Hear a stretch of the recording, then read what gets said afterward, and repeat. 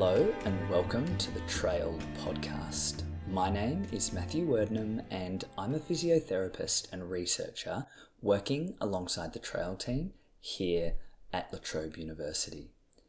Our guest on this week's episode of the podcast is Alex Hutchinson. Alex is a sports science journalist and is the author of the New York Times best-selling book Endure, a book that questions the elastic limits of human performance. Alex is also the author of the popular Sweat Science column on Outside Online and is a former competitive runner.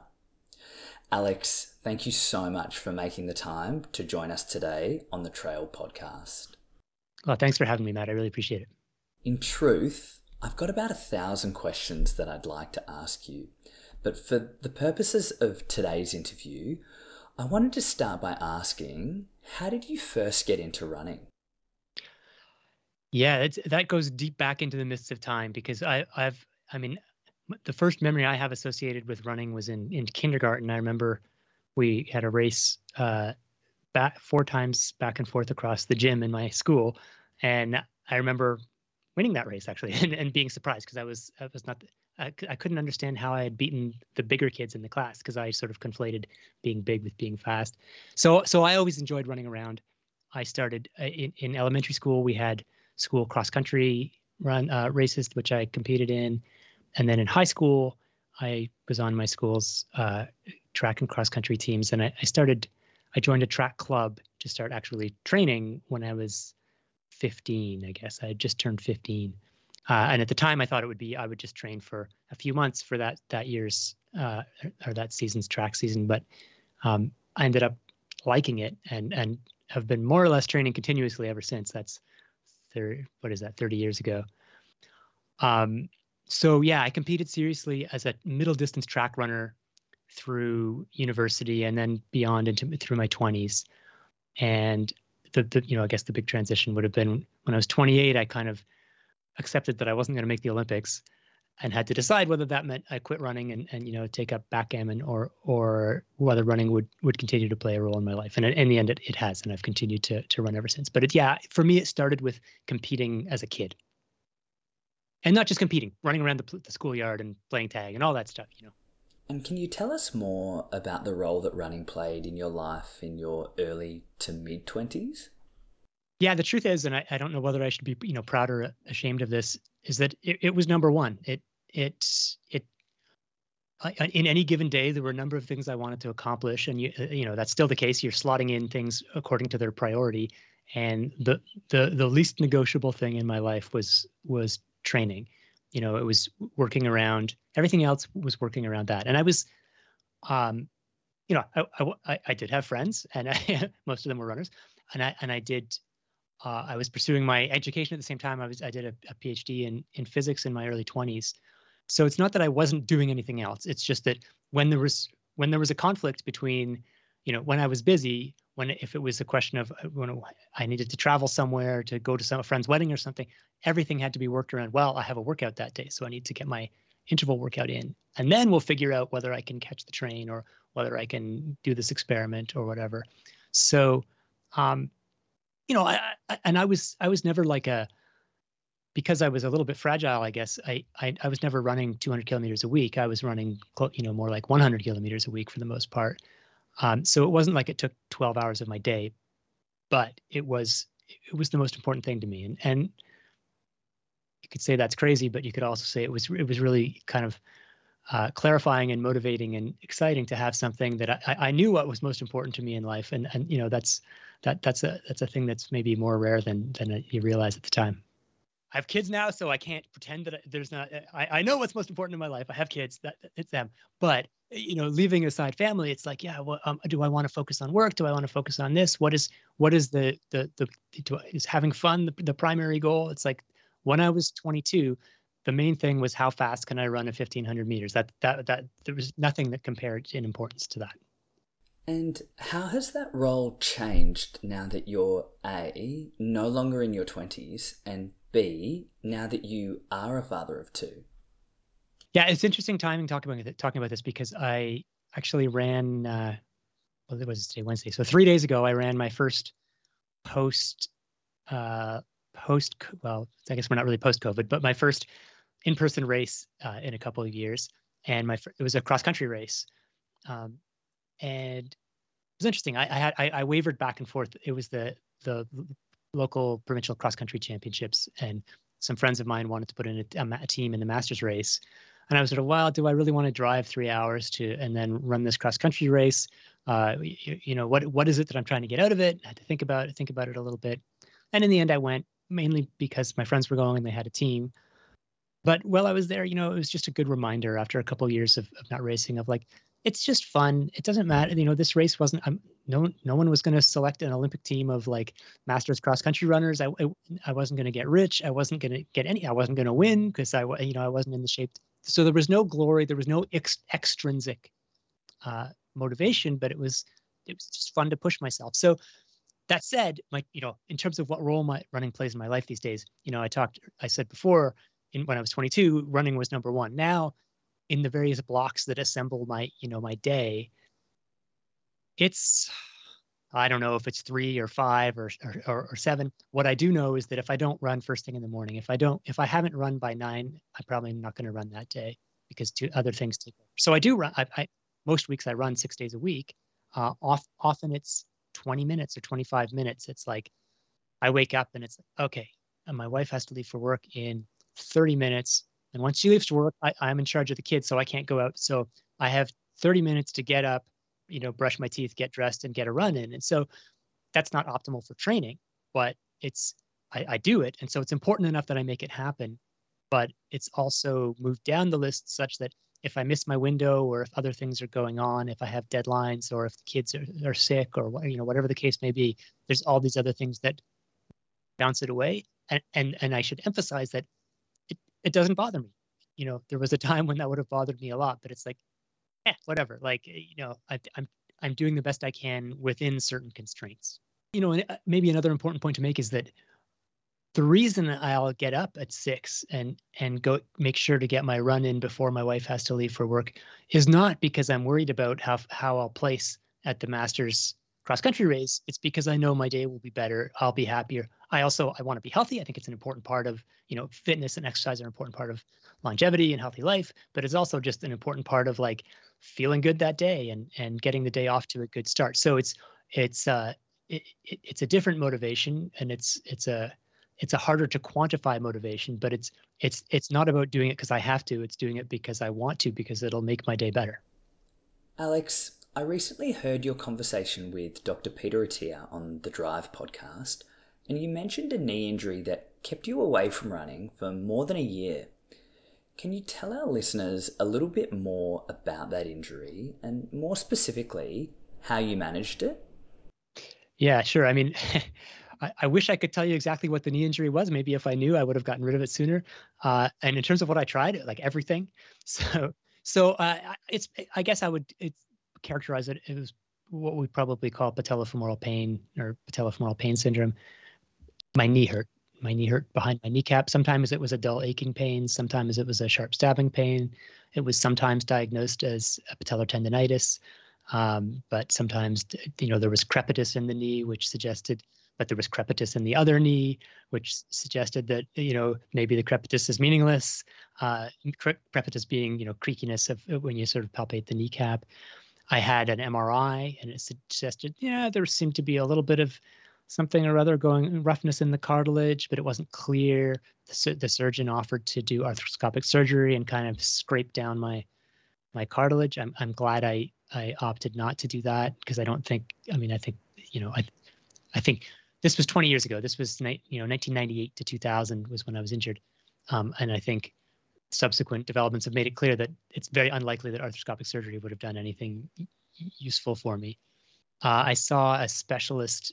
I was living in England at the time. I saw a specialist on Harley Street in London who had worked with some very top runners, and he did a gait analysis and diagnosed some asymmetry in my stride. With my right foot, it was the bad knee. The right foot seemed to roll inward a little more than the left foot after toe off, and so he made me these asymmetric orthotics with a really big rigid instep on the right foot. And then I came back a few months later, he did another gait analysis and it wasn't enough. So he made it even bigger, rigid instep, sort of forcing my foot to toe out. Ever since then, I now am aware that I have a really odd and asymmetric stride. And I'm not entirely clear whether that was what the orthotics were trying to fix or whether that was created by running in those orthotics for the next 5 years, which I did. So for 5 years, I ran in this thing that basically forced me to run on the outside of my right foot. And so I have this the wear pattern on my shoes is absolutely bizarre. And I tried other things. I saw various physio, like I saw everyone I could see.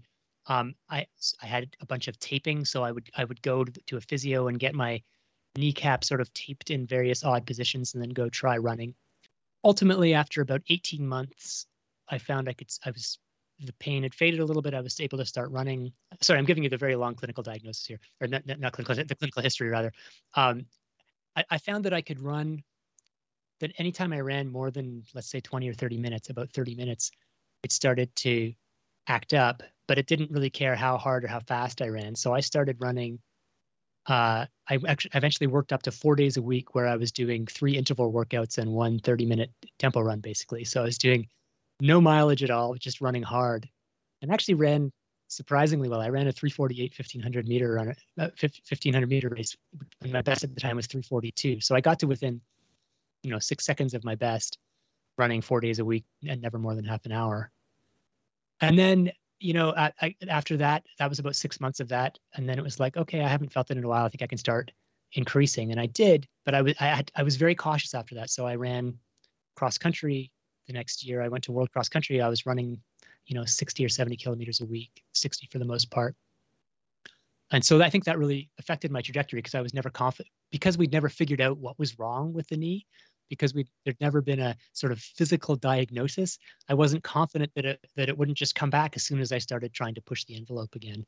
So, yeah, I don't know. I mean, it's maybe a bit of an extreme case, but I think that is a sort of not totally atypical thing with the knee, where it's like you're just not entirely sure. There isn't a magical imaging that can say, I just read an editorial or a piece in the British Journal of Sports Medicine about the difference between sports-related pain and sports-related injury. And it's like, I had sports-related pain, but nobody could tell me what my injury was. And I didn't know how to think about that. I found that very challenging. In your book, Endure, you question the elastic limits of human performance and acknowledge the contribution of both the body and the mind. Alex, in your opinion, do you think that the human body is nearing its physiological limit? I mean, yeah, it's a good question. In some ways, yeah, for sure. I think there's no doubt, if you look at, in almost any sport that's been around for a while, if you look at the sort of curve of performance, it's flattening out. Like, nobody's improving the 100-meter world record by 2 seconds or whatever. I mean, nobody was improving it by 2 seconds even 100 years ago. But the improvements are getting smaller and smaller. And, like, every few years there will be an academic paper that plots a bunch of world records on a graph and says, that's it. We're basically at the plateau. And there isn't, this will be the last world record. I think there was a big New York Times piece before the 2016 Olympics, I think it was, saying, is this the last Olympics with world records? And I don't quite believe that for a number of reasons. One is that, you look at Usain Bolt. He improved, I can't remember whether it was 1.5% or 2.5%. He made a massive improvement in the 100-meter world record. That's got to be the most mature event there is, right? Like, it doesn't require a lot of technology. It doesn't, and obviously we don't know. There's lots of unanswered questions about performance-enhancing drugs and things like that might have affected it. And surprises happen. And the other thing is, when we talk about physiological limits, it's really hard to separate them from the environment, the context, the environment of what we're measuring. So there's been a lot of controversy about running shoes with carbon fiber plated running shoes. And it's like, everyone's running faster and it's only because of the shoes. And that is true. But what I think often gets missed is that, look back at the last 100 years of performance, and there's a steady drumbeat of changes, whether it's cinder tracks or different, lighter shoes or learning that you should probably drink during a marathon. So when we talk about our limits, we're always talking not just about sort of a naked human in the absence of the context of training and professionalization and rewards and things like that. So I think one way or another, we'll continue to see records in all sorts of events sort of inch down for the most part. But it's like, are we going to run a 150 marathon? Not without something that I can't foresee right now, but there's lots of things that we haven't foreseen. Nobody foresaw the carbon fiber plate running shoe thing, and so, but yeah, I don't think. I guess let me answer your question a different way. I don't think it's like, oh, we've discovered that limits are in the mind, which I do think is sort of true in a certain way of thinking about it. Therefore, once we unlock those with electric brain stimulation or with deep psychotherapy or whatever, we're going to improve by 30%. I don't think there's a huge untapped reserve. I think what we're talking about is on the margins. So, where do you think the next big scientific breakthrough in human performance is going to come from? Yeah, I mean, if I knew for sure, I'd be investing in them right now and then pumping and dumping the stocks. But I guess there's a few things that I think have potential, like the sort of holy grail that a lot of sports scientists are pursuing right now is big data, machine learning. It's like, if we know everything about every twitch that an athlete makes during every second of the day, can we see enough patterns to be able to really optimize their training in such a way that they never work harder than they should, but always work as hard as they can in training? And so there's a lot of artificial intelligence-based training systems out there. And of course, there's this whole sort of world of wearable technology and collecting data on, heart rate variability and continuous glucose monitoring and all this sort of thing. I'm generally a skeptic of this, in that I don't think we have that tells us a lot that you can't determine by asking an athlete, hey, how do you feel right now? Like, do you feel ready to go? And also in terms of my own relationship with running, it's like, it's not really the direction I would like to go with my running, to turn myself into a sort of cyborg creation, as opposed to just going out in the forest and running. That being said, putting aside those personal feelings, if you collect enough data and the technology continues to advance and you have enough computing power to really sift through the data, it's possible that you're going to be able to optimize training in ways that will allow people to sort of flog themselves ever closer to their hypothetical limit. Will that be a big breakthrough? I don't know. I think that's probably. I think what you do. Let me just argue against myself here, which is that I don't think that sort of breakthrough is going to make the Eliud Kipchoge's or the Usain Bolts of the world all that much faster. But I think what it's more likely to do right now, you have 1,000 or 1,000,000 or whatever, how many athletes training hard, and a few of them manage to sort of get through and train themselves just right, almost by chance, and they end up being the Eliud Kipchoge's of the world. And you've got a lot of other people like me, and I'm going to be cautious comparing myself to Eliud Kipchoge here, but people who care a lot about running and train hard and maybe have some talent at it, but end up getting derailed. They don't get everything they could out of themselves. They train too hard or not hard enough, and they get hurt.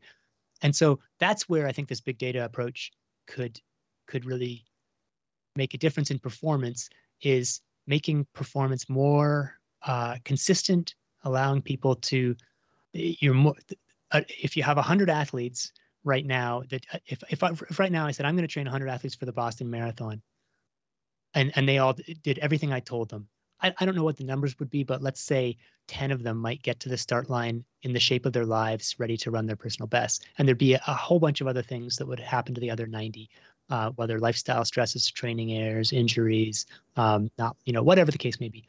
Maybe what big data will do is raise that number, so that you're not changing the world records that much, but you're saying more of us are going to be able to optimize our training and be more consistent and be in the shape of our lives on the big day, rather than 2 weeks before or 2 weeks after, or whatever the case may be. Now, Alex, before we let you go, could you please leave our listeners with 3 tips on how they can manage and maintain a healthy relationship with running? All right, 3 tips. I did spend 30 seconds before the show trying to organize my thoughts on this. I guess the first thing I would say is really to think long term, and I think that the biggest mistake I see, especially in people who are getting into running, but even in experienced runners, is sort of overestimating what they can achieve in the short term and underestimating what they can achieve in the long term. So setting goals for what they want to do in a 5K 3 months from now that are too ambitious, that lead them to train more than they should, lead them to get hurt and discouraged, and yet never imagining that in 3 years they could be doing X, Y, or Z if they were to just take a slower approach. So I would say don't. Maybe another way of saying that is train where you are, not where you want to be, and you'll be surprised at where you end up. But you can't just sort of decide that you want to be, 2 levels higher than you are right now and train that way. The next thing I would say is actually going back to the what we were just discussing about big data is to be skeptical about big data. And everyone's different. Everyone finds their fun in different ways. But I really think even if you love taking your data and plotting it on Strava or whatever the case may be, sometimes just go out and go how you feel. Make sure you keep in touch with, first of all, just the personal experience of being out there with your friends or on your own and wherever you happen to train, and not making it just part of a big data experiment. And if if the data is really important to you, you can do that just by, blanking the screen or not checking your data. You can still record the data without checking it slavishly. So I think that's important both for developing your ability to push your limits to feel intuitively what you're capable of, but also just for having a healthy relationship with not having running be a source of stress, but having it be a way to relieve stress. And lastly, I would say, and this is I think I was thinking about this in the context of your first, or maybe it was your second question about like, what's my relationship now with running now as a 45-year-old guy, sometimes getting out for a run is going to feel like a chore, for sure. Like there are times if it's raining and cold and dark and you don't really want to, and of course you have to just sort of push yourself to go do it even when you don't want to. But in the bigger picture, I would say don't let it become an obligation. And if comes a time in your life when you're like, I just don't feel like running, don't be afraid to walk away for a little bit. And I would say one of the good decisions I made is when I was 28, I finished my track career in a not very satisfying way. I had a sacral stress fracture 3 months before the 2004 Olympic trials. And so I ran those Olympic trials off 2 weeks of running, which was not a lot of fun. And then I was like, okay, that's it. I don't have to run anymore. What am I going to do? And so I said, you know what? I'm not even going to, whatever.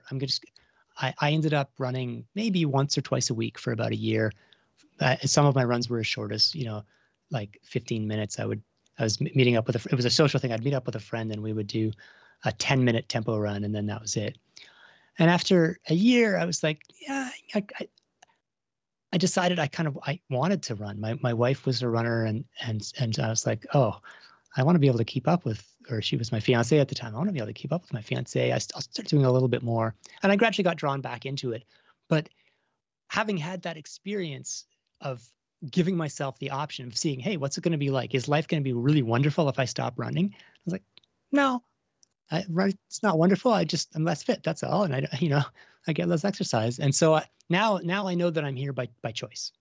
I know that I've chosen to run, and it's not just a habit that I'm persisting because I'm too scared to consider doing anything else. So I guess there's different ways. It depends on who where you are in life and what your reasons for running are.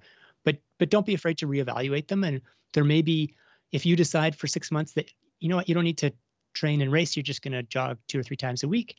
That's fine, and you may I suspect you will find that actually you do want to train a little more later, or maybe you won't. But that's there are other things in life other than running, I've heard, although I can't confirm.